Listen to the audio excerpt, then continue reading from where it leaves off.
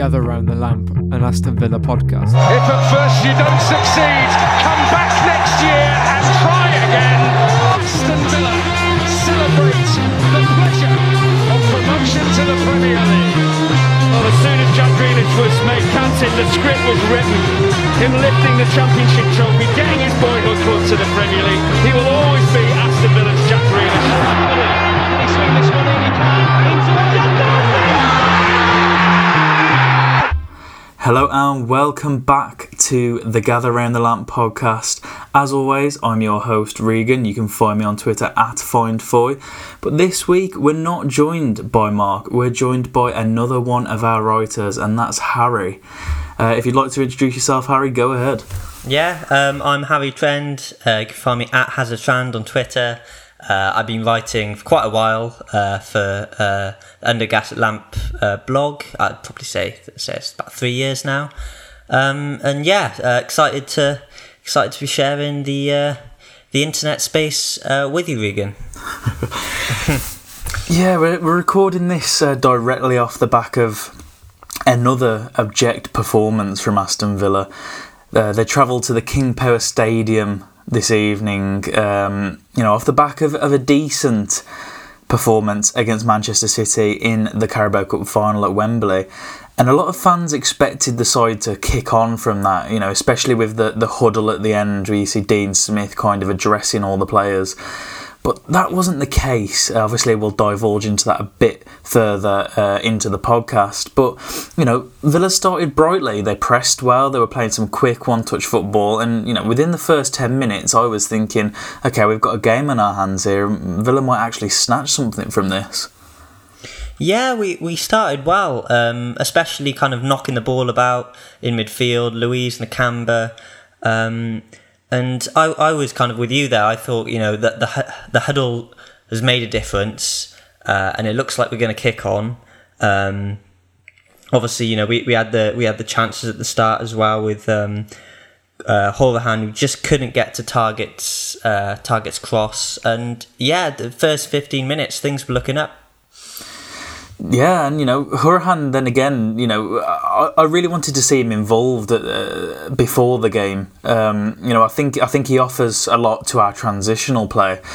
And, he almost turned provider after he'd scuffed at the shot earlier, and he curled in a dead ball towards the back post where Samatta attempted to get a touch, but the Tanzanian's trailing leg hit the ball instead of his leading one. And, if that ball or Horahan's shot had, even caused Kasper Schmeichel to need to make a save, the game could have gone a very different way. But from those two chances, you kind of got the inkling that it wasn't going to be Villa's day. It was reminiscent of El Ghazi earlier in the season, smashing the crossbar from 5 yards out. Yeah, so I think with the Samatta chance especially as well, I don't think it was necessarily a bad miss from Samatta, from Horahan's delivery. I just think he kind of got to the ball a bit too early. And yeah, like you said, when it's not your day, it's not your day. And it's frustrating because we didn't really create anything like that for the remainder of the game. Yeah, and it became a bit of, heart in mouth football for Villa, from the 9th minute onwards. I think it was actually the 9th minute where a ball over the top found Kelechi Iheanacho, and that forced Bjorn Engels to head the ball out for a corner and almost into his own net. And from that point onwards, Villa looked relatively shaky. The resulting corner saw Johnny Evans rush into the 6-yard box and head towards the goal. And really, Evans would have scored if it wasn't directly at Pepe Reina, who actually made a strong save. But this raised clear issues with the zonal marking that Aston Villa's defenders are being tasked with. You've got the tallest player on the pitch, Tyrone Mings, attacking the ball rather than marking a man. And for a lot of the times that we've seen corners swung into the box, Tyrone Mings doesn't necessarily attempt to attack the ball. We saw it later on in the game as well. Crosses coming in, corners coming in, and they were raining down on the Villa defence, really. And there's one moment where a ball's played in, and I think it's Soyuncu who gets to the ball and heads it over the bar. But Engels is tasked with stopping 3 Leicester City defenders at once, and that's what zonal marking can cause. It causes an overload of opposition attackers or opposition players attacking the ball that Villa can't deal with, really. Yeah, and I think it's kind of a microcosm of the season as a whole for Villa in terms of defending set pieces. We've struggled with this the whole season long, and for me, it's kind of who's picking up who. Like for that Evans chance there, it was Al Mohammadi actually. I think he was the man. Well, obviously it was zonal marking, but he was the man closest to Evans, and it's getting to a point now where you just think, when is Dean Smith or the Villa coaching staff going to sort this out? Because it's certainly long enough, and as a championship team, we're gonna struggle at times from open play anyway. So we're just making it harder for ourselves in set pieces. Is this something, Regan, you think will be addressed quite harshly in training, maybe tomorrow, or do you think this is just going to carry on for the remainder of the season? I think it'll carry on. It's been an issue that needed to be addressed 10 games ago, 11 games ago, 20 games ago, rather than after this game. I think it's become an age-old trope this season regarding what John Terry's actually bringing to this coaching staff.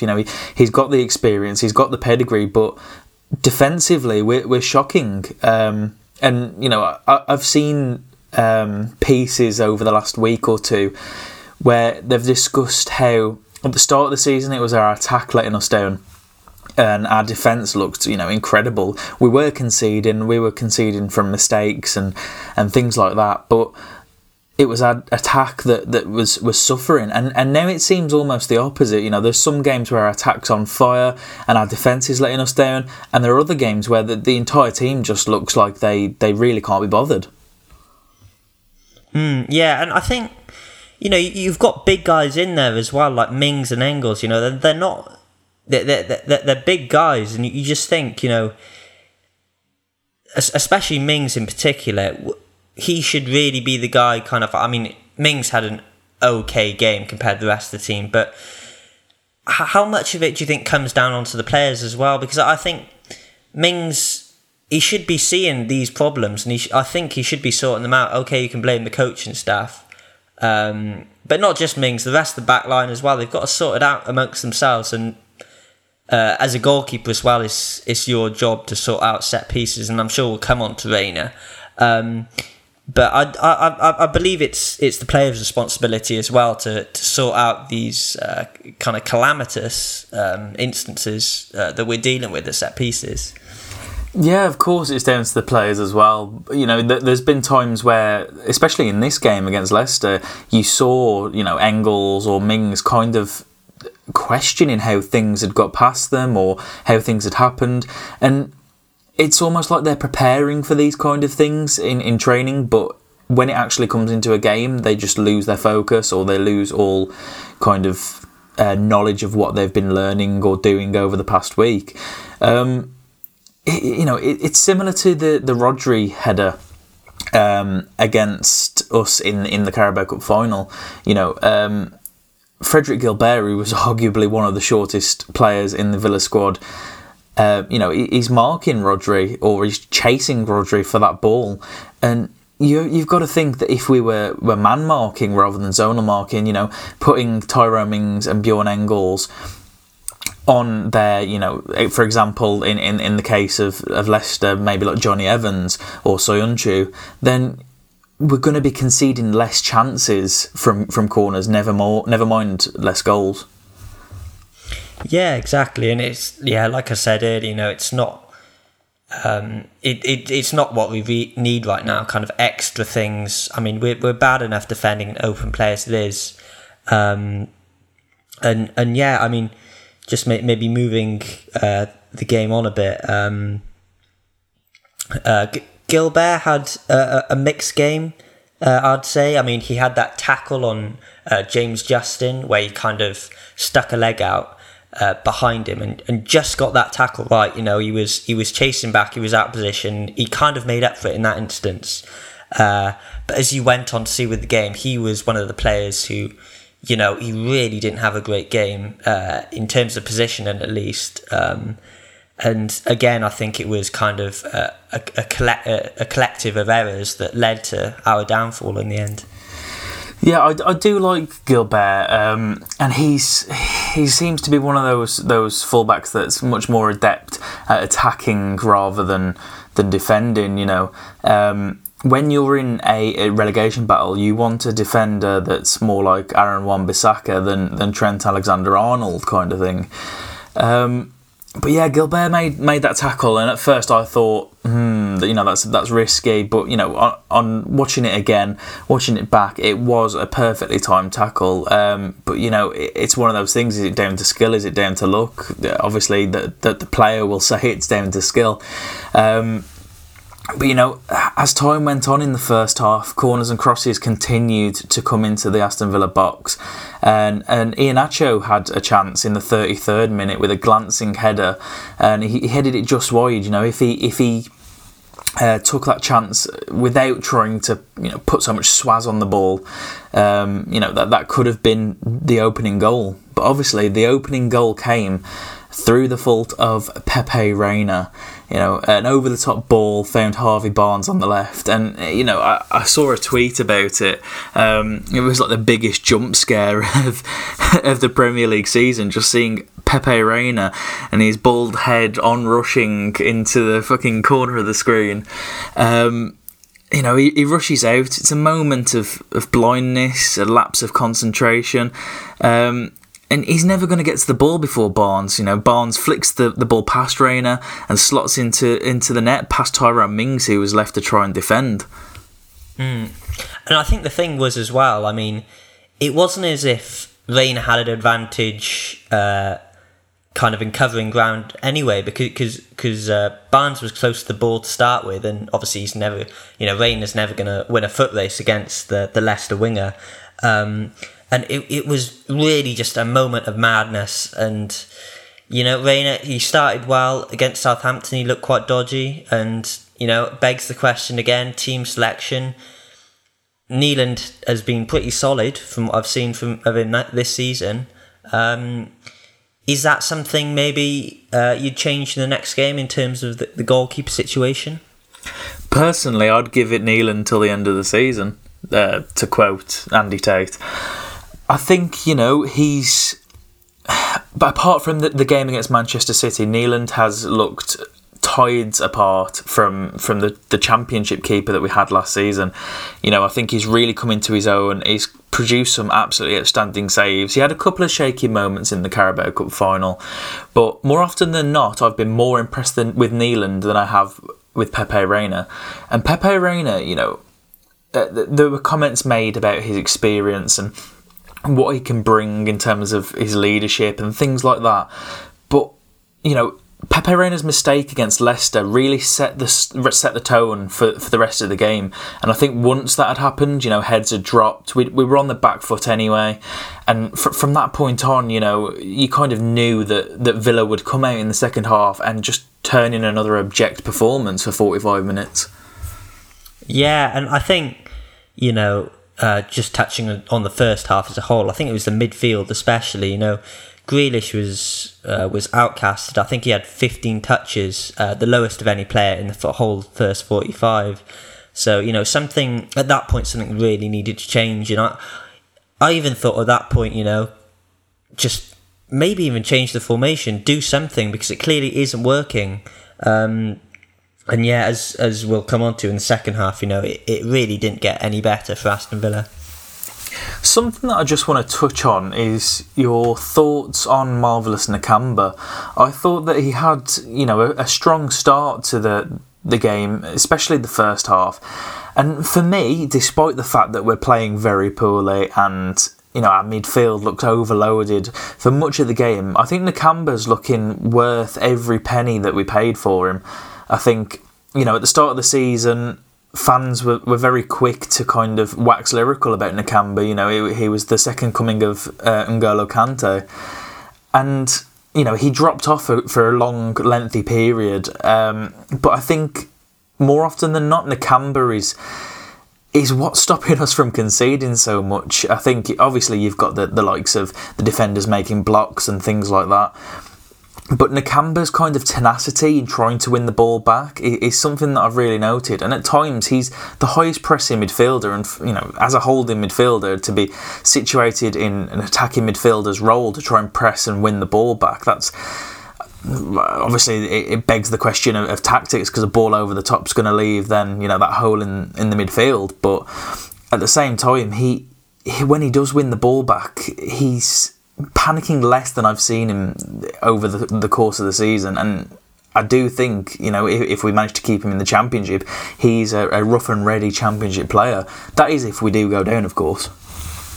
Yeah, I mean, I think the thing with Nakamba is he's... obviously, this is his kind of adaptation season coming from the Belgian league. He's never gonna. I don't know. I think he was probably our best midfielder in the day, and I think his energy is impressive. But in terms of our kind of overall fan base view on him, I don't think a lot of fans have really made their minds up. But for me, he's still got a long way to go to be like a kind of tried and tested Premier League player.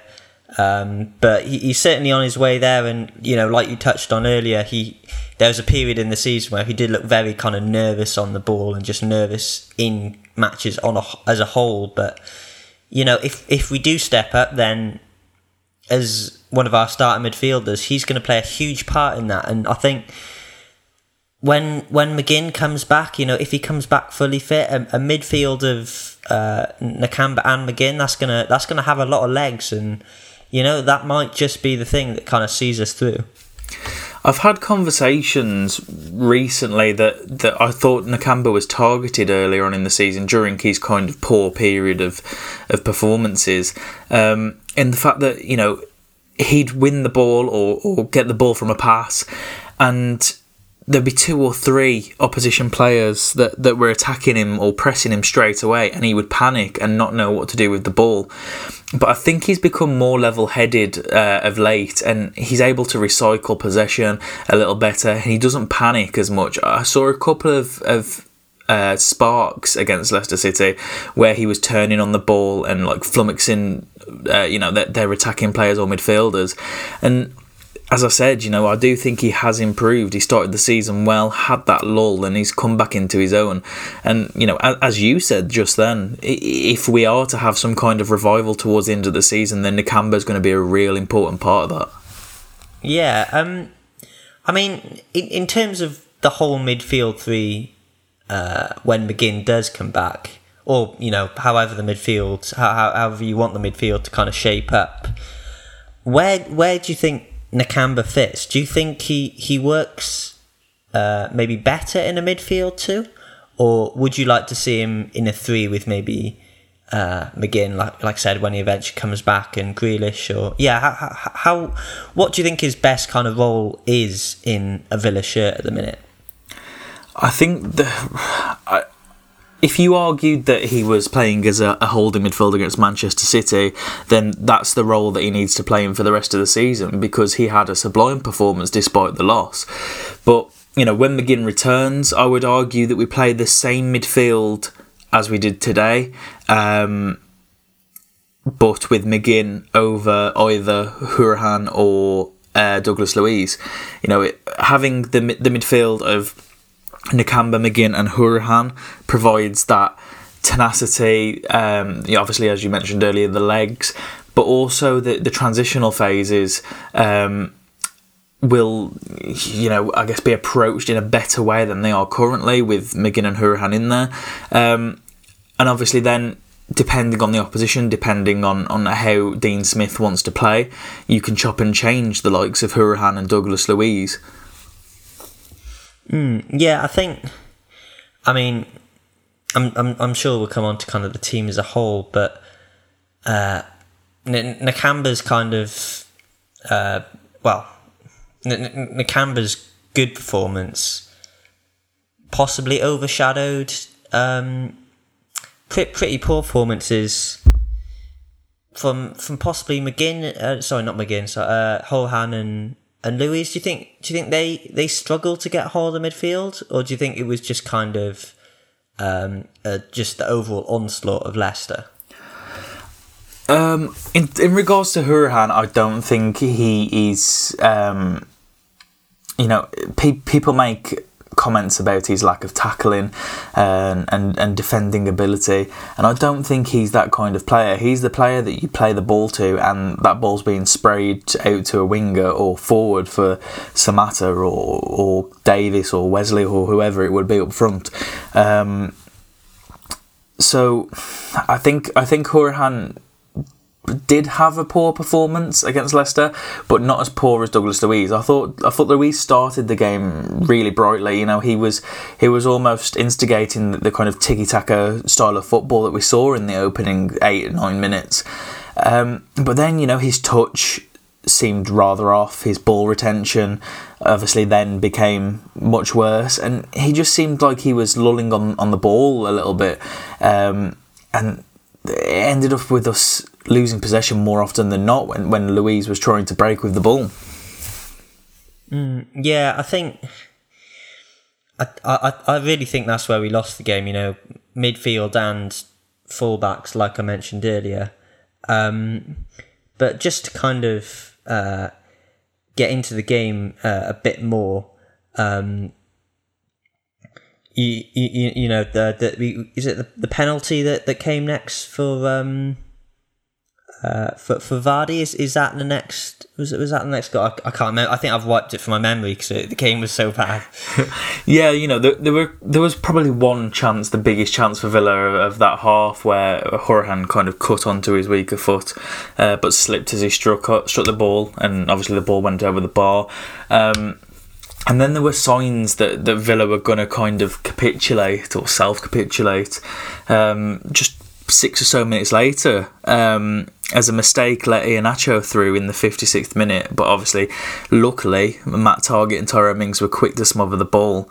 And that's kind of when things, started to go downhill, because 3 minutes later, Brendan Rodgers had decided that was your lot for Iheanacho.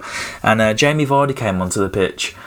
Jamie Vardy had been on 3 or 4 minutes, and Leicester City were awarded the aforementioned penalty. Tyrone Mings stooped low to defend a cross, blocking the incoming ball with his shoulder. Obviously, straight away, the referee pointed directly to the spot, and Villa fans waited with bated breath for VAR to overturn it, and it didn't come. But that's the big issue with VAR this season. There's so much inconsistency.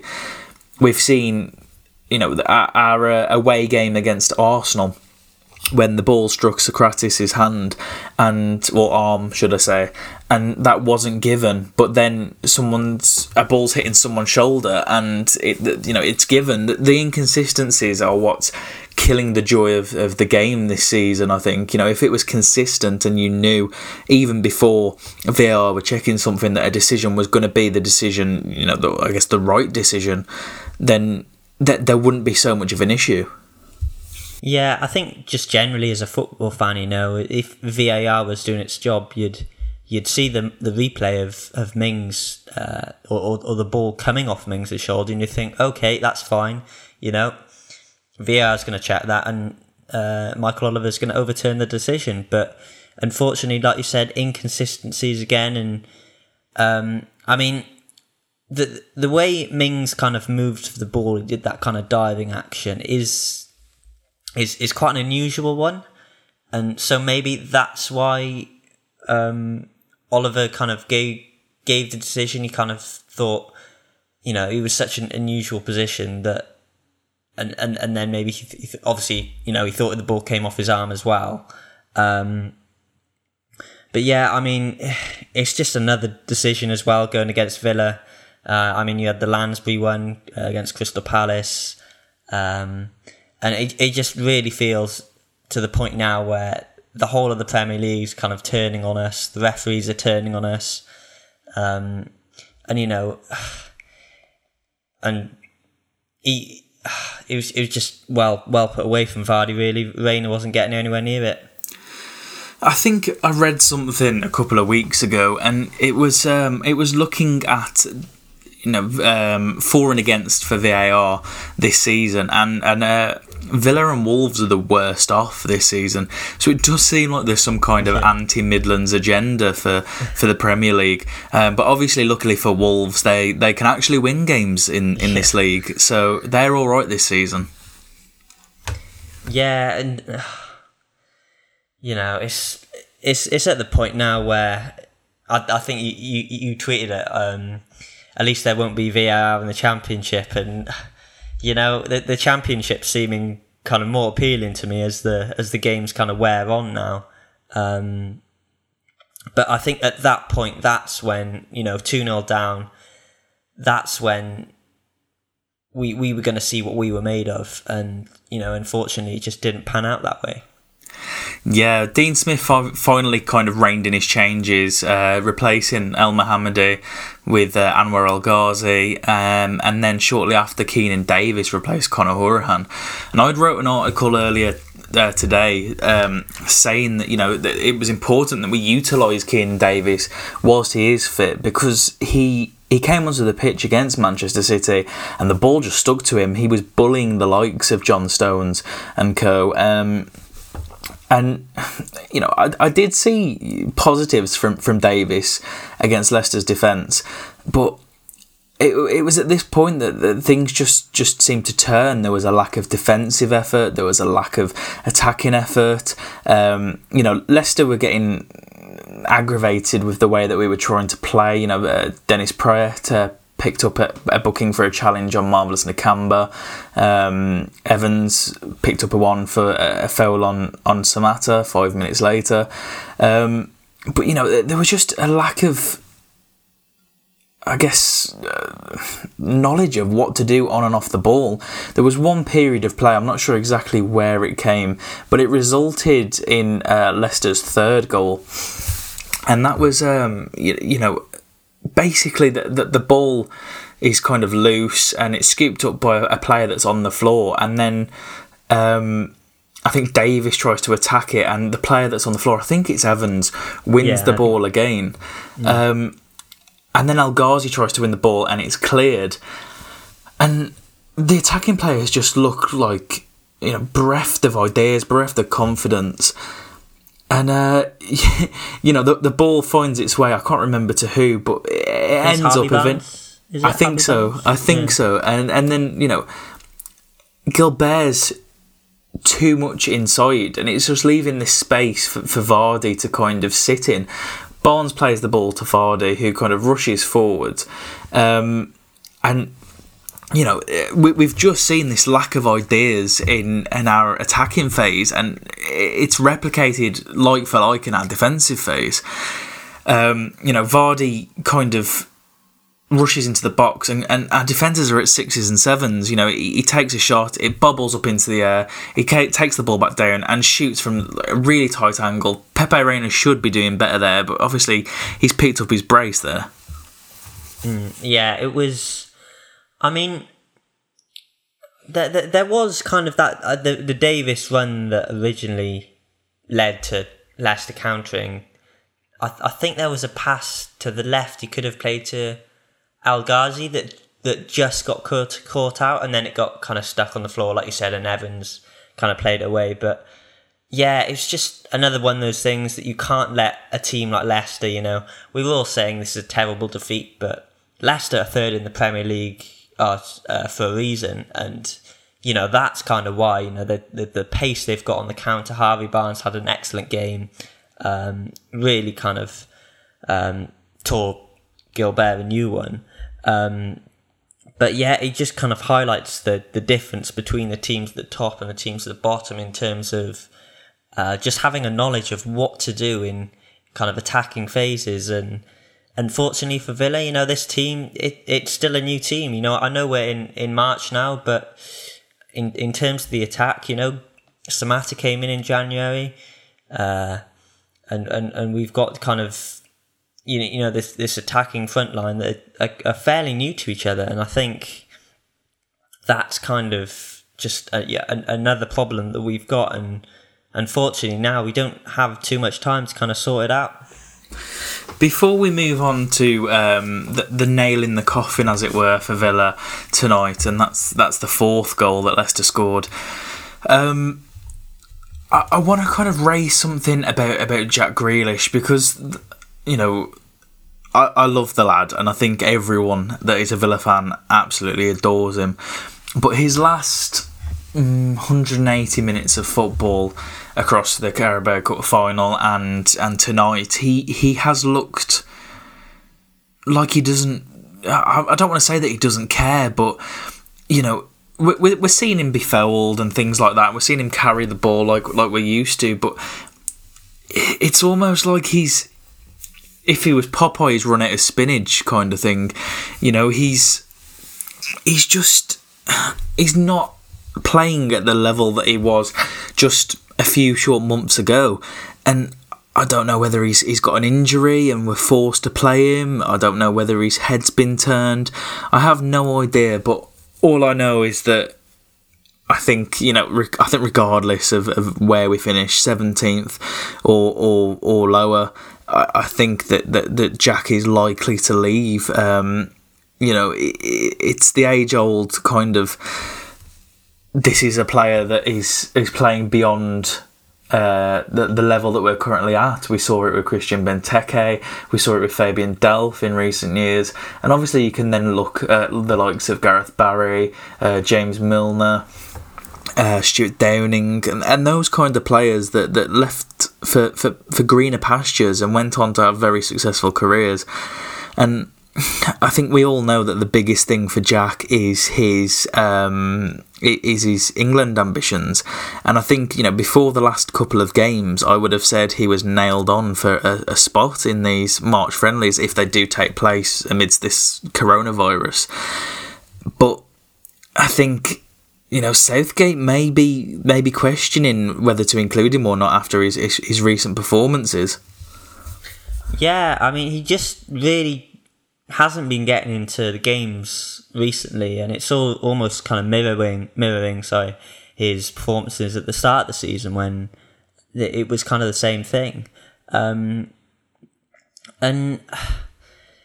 maybe it's kind of a point where he can't do any more to kind of carry the team, or maybe it's a point where he should be in the centre, because we've seen in the past when he does play in the centre, he's a willing runner. He's not afraid to play that more number 8 role where he gets back and gets forward.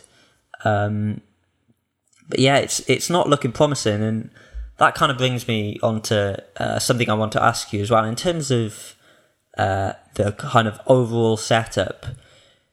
Do you think Grealish is better in the centre or better on the left, or do you think it's kind of just a whole kind of mix of the team being bad and therefore not being able to support Grealish in the way that we want to? I think there is a heavy weight on his shoulders, and I think that's becoming too much, personally. But I believe he's, especially in the Premier League, he's better on the left. You know, we've seen the assists and the goals. I think correct me if I'm wrong, but the vast majority of those have come from him playing out on the left. I think earlier in the season when we were playing him centrally, he wasn't getting the time on the ball that he necessarily needed, or the time on the ball that he was afforded in the Championship.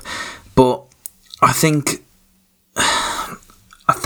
down the left it creates issues, and it's an ongoing thing with our wingers. If I'm honest, you know, I think Jack, more often than not, he'll beat his man, but if he doesn't, then he's leaving target isolated. You know, as an example, you know, I can't recall if it actually happened tonight. It probably did, but let's say Pereira wins the ball.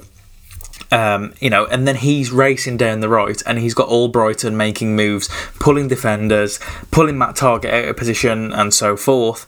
And it just allows our wing-backs or full-backs to be overloaded. And it happens, you know, with El Ghazi or El Mohammadi or Trezeguet on the right. I think I've seen one game where I've actually applauded El Ghazi and Trezeguet for their defensive contributions, and that was when we played Liverpool at home, and that was start of November. Yeah, like you said, it's just the whole kind of. I mean, we were absolutely dominated on the flanks today as well. Like I said, Harvey Barnes played well, and I think it's that thing of we don't seem to have kind of a spark in the middle of midfield at the minute. Although Nakamba had a good game, we don't have any kind of anyone to kind of set the game off and be that transition that we really need. But just touching on the wingers, actually, was it kind of a shock to you to see Al Mohammadi starting over Al Ghazi, despite Al Ghazi's recent good form? I think Al Mohammadi as a winger doesn't necessarily work, not in the Premier League anyway. I think we saw signs of it kind of losing its touch in the Championship. The only positive Al Mohammadi has as a winger is that he gets more opportunities to play in crosses, and obviously that's what we're trying to do at the moment with Samatta being so strong in the air. For me, we extended Al Mohammadi's contract at the start of the season, and personally I would argue that we shouldn't have. I think, if we stay up, if we go down, more so if we go down, then, we let Al Mohammadi go. We should have let Al Mohammadi go. And I would believe that Gilbert would stay. He was happy to join us in the Championship, and I think he'd be happy to play in the Championship. And then I think we have James Bree as a backup. James Bree has performed well at Luton Town this season, despite them being rooted to the bottom of the Championship. But I don't know. I think El Mohammadi is finally, past it. I think when we signed him, I wasn't really that happy with the signing. It was a typical signing for Steve Bruce. But he proved me wrong when we were in the Championship, and he came up trumps on a number of occasions, namely the playoff final. But I do think he needs to be reduced to a bit part role. I love him as a player, and I will look back at his time at Villa fondly. But especially in the Premier League, I think Al Mohammadi's done. Yeah, I mean, I think on the point of if we go down, getting rid of him, personally, I'd keep him. But I think on that point as well of a winger, he shouldn't be anywhere near our starting 11 on the wing. The problem with Al Mohammadi is he's got a good cross in him, but I feel he takes quite a lot of time to kind of weigh up what he wants to do. You can almost see the cogs turning in his head before he does a cross, and he's very kind of one-footed as well, so he's not likely to beat his man. But yeah, I hope that's something that stops now, that Al Mohammadi on the right. Al Ghazi, he's not the most consistent player, but at least he's got a spark. He's got the ability to beat his man, and as we saw in the League Cup final, he can hit a good cross at pace as well. But yeah, I mean, you could really go into every position and criticise where we went wrong today, because it was kind of a failure all around the pitch. Yeah. I take issue with the way that we're utilising Trezeguet. I criticised him a couple of podcasts ago because I thought he was rather selfish. I thought that in inverted commas, the scouting that I did over the summer before we signed him told me was that he was a bright player, and a player that was ready to kind of come into his prime. Obviously, he's not going to hit the ground running in the Premier League after coming from the Turkish leagues, but I don't think he's been utilised correctly. More often than not, last season at Kasimpasa, he was utilised as a left winger or as a centre forward, or even just behind the striker. And I think you know, more often than not, we've seen him replace almost as a like for like, replace El Ghazi, and more often than not, he's come on from the bench. So you know, there's arguments for playing, you know, three attackers, as it were, behind a striker with Grealish, Trezeguet and El Ghazi, or you know, and you can chop and change then Trezeguet and Grealish on the left, or you know, you can make it a more dynamic, you know, attacking trio perhaps. But I'm not really sure in a lot of regards as to how our players are being utilised, if I'm honest. Yeah, I think, you know, Trezeguet didn't get on today, and I would have liked to have seen him, to be honest, and maybe just, you know, even just used him on the left and maybe move Grealish to the middle. But I think the problem we're having at the minute is I'm not completely sure we're in a position to allow ourselves maybe 4 attacking players. I don't know. Maybe it would work, but I think, especially against teams like, you know, we've got Chelsea, Wolves, Man United coming up. It's going to be hard to kind of get the most out of our attackers anyway. But yeah, I'd agree with you in terms of Trezeguet. You know, I think I'd like to see more of him this season.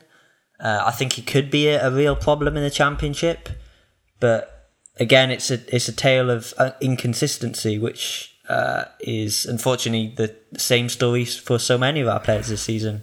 Yeah, of course, inconsistency's plagued, you know, our performances, our squad throughout the entire season.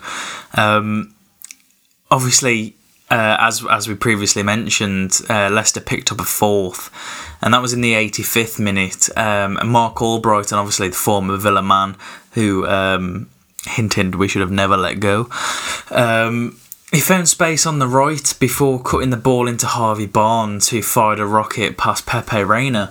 But the big issue for me was the amount of space that the recent arrival on the pitch, Youri Tielemans, was afforded in the central position before he picked out Albrighton on the right. And you know, I can't really take much fault for the 4th goal, if I'm honest. You know, I think our heads had dropped after the penalty. Well, I think our heads dropped after Pepe Reina's mistake, if I'm honest. But you know, the 4th I'm not going to read too much into, but at the same time, when goal difference is so important, you know, you want to see a bit of fight at the end of a game, despite the scoreline. Yeah, it was good work from Albrighton to pick the cross. You know, it wasn't. He got his head up and he knew where Barnes was, but again, you know, defending, man marking, same old kind of mistakes. And I remember as well, after it kind of zoomed in on Tyrone Mings, he's just going, how has that been let to happen? Because you know, would think with Mings and Engels, they're solid defenders, and it's just really not working at the back. And you know, maybe, you know, we've tried 5 at the back, we've tried 4 at the back, and it just, nothing seems to be working at the minute for Villa.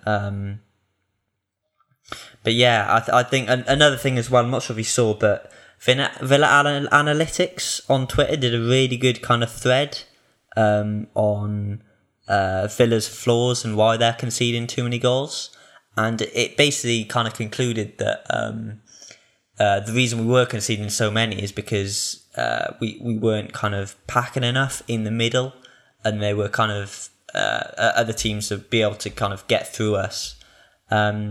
Did you see that by any chance, Regan? And if not, how crucial, you know, could even a couple of goals be towards our relegation fight? Yeah, I saw the thread this morning. I was reading it over my cup of coffee and porridge, but the big thing for me, you know, we are leaving too much space in central positions. Our defenders aren't, our midfielders aren't perhaps defending as much as they should be. But you know, visually in games, it just looks like we've got, our three midfielders packed in front of our defenders, but that's not necessarily the case. More often than not, you've got the likes of Luiz or Hourihane chasing, an on-rushing midfielder and things like that. But yeah, the big issue, and it has been for the majority of the season, is how we're conceding our goals. And it's something that has to stop now, really. We can concede, of course, and we will concede, but we need to stop having individual mistakes. We need to start playing as a team rather than individuals.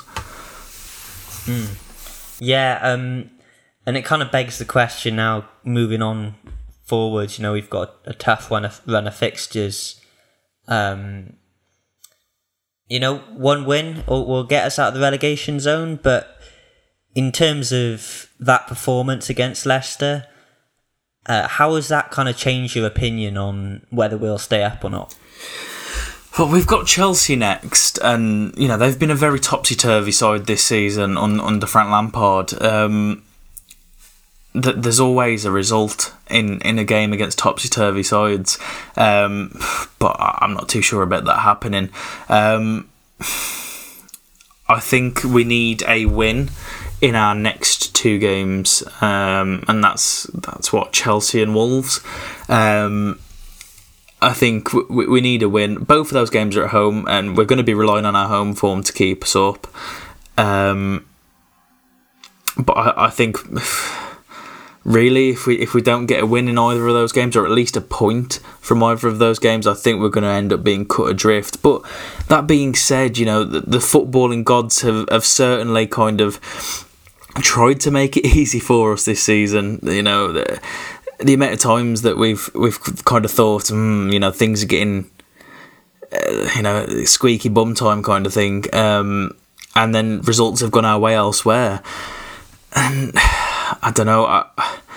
The big thing for me is just our home form. We need to be picking up points at home. Our remaining home fixtures this season, I think there's 1, 2, 3, 4, 5, 6, 7, 8, 9 games left, plus the postponed game against Newcastle, which hasn't been rearranged yet, I don't think.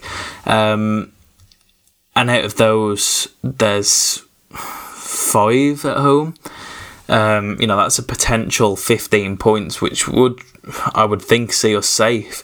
But those games coming against Chelsea, Wolves, Palace, Arsenal, Man United, you can't really see many points coming our way from those games. No, and I think as well, I saw a stat earlier which was the only win we've got against a team in the top 10, I believe, was Burnley, and they're about 10th now. So it's at a point where you look back. Maybe we'll look back on the season. We'll think, the games against Southampton, against Watford, we really should have been winning those, and now we've left quite a lot to do. With these good teams coming up. I mean, I know you touched on Chelsea being a topsy-turvy team, but they've been playing well recently, and yeah, like you said, the home form is going to be crucial. You just hope that kind of raises our game, but I don't know. At this point, I know we're still fully in the mix, but I'm starting to see the same mistakes. Obviously, maybe not to the same kind of magnitude as kind of 2015-16, but it does feel like everything is going against us, and it's going to be hard. And I think that statement, "it's going to be hard," is probably the best way to end this week's podcast. As always, if you've enjoyed it, please give us a like and a subscribe and a comment and a review and all that jazz on whatever platform you're listening on. As always, your comments are very much appreciated on social media also. You can follow us on Twitter @VillaLamp, on Instagram @UnderAGasLitLamp. on Facebook /Under a Gaslit Lamp, and you can keep up to date with all the latest news, opinion, and more about Aston Villa on underagaslitlamp.com. Thanks for listening, and up the Villa.